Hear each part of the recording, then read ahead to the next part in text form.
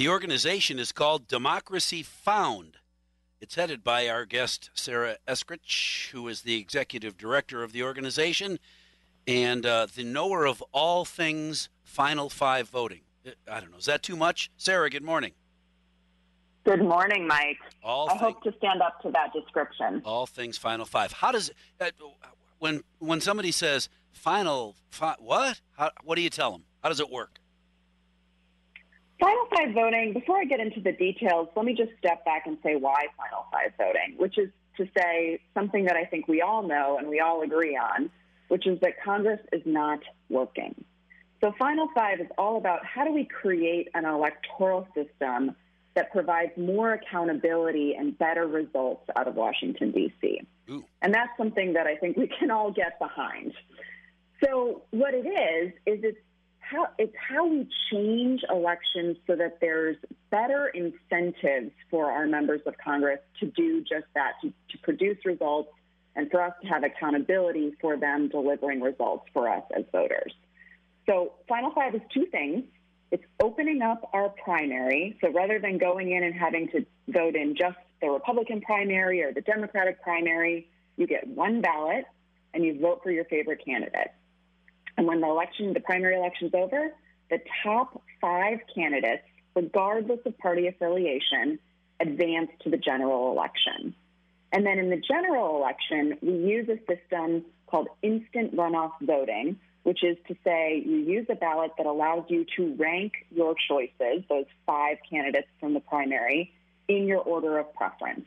And what that does is it allows us to be sure that in that general election, we both have a degree of competition that we don't have right now, and that the ultimate winner has the broadest support amongst the biggest segment of the electorate. So they have an actual majority of support from their constituents.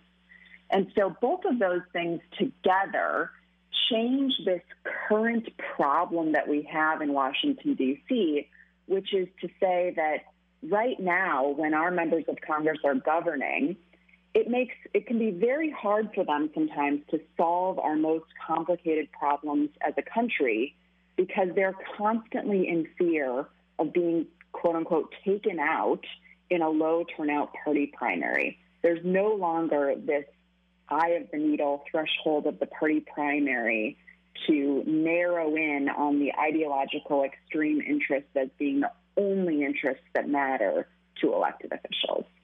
So Final Five voting is that two-step process of opening up to a top 5 primary and using instant runoffs in the general election to change those underlying incentives for our elected officials when they're in office governing. Okay, so if I understand correctly, and please jump in before I get too deep into the wrong thing, the primary, you go to the polls and vote for one person, your favorite person. Mm-hmm. Then the top 5 vote getters in that primary face off in the general election. Is that correct?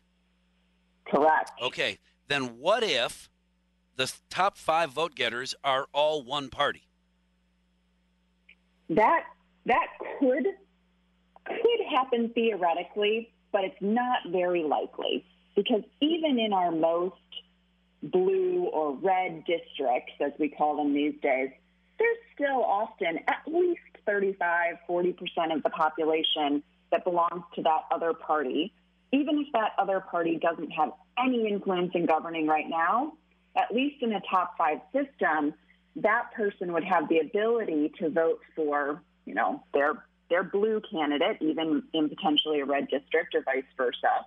And then so let's say one of the candidates in a very, very Republican district, most of the candidates are pretty conservative, but there is a more progressive candidate.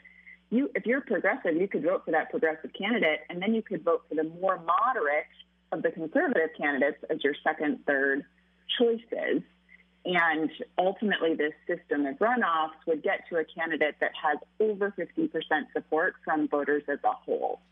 So it's possible that we might have a different makeup of candidates on our general election ballot, but that gives us as voters more power to express our full range of preference when we're going in and voting. I think oftentimes we go in and we kind of plug our nose and vote for the Yeah, the lesser of two lesser evils. of two evils, right?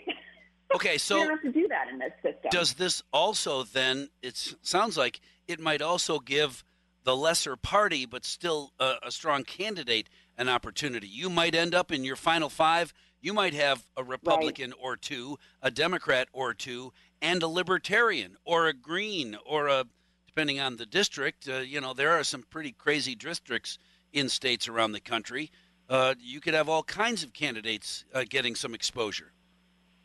Exactly. And we can have a campaign about ideas and ultimately allow those elected officials, when they're in office, to vote on compromises, to look at solutions to complex problems and not be worried about, again, being taken out in the primary by 10, 15% of their electorate because they weren't ideologically pure enough in governing. Yeah, well, you need the right people.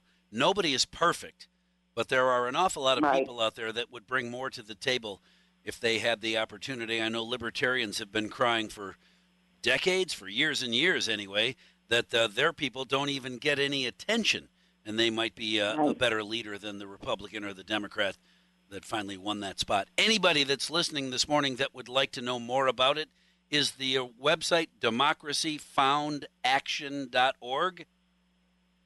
It is just democracyfound.org. Very simple. Please check it out and learn more on our website and join us if you're interested in getting involved. Please do check out democracyfound.org. Final five voting might be a better way to eliminate some of those commercials that start with, don't vote for that guy because he's horrible. Let me give you a list. No.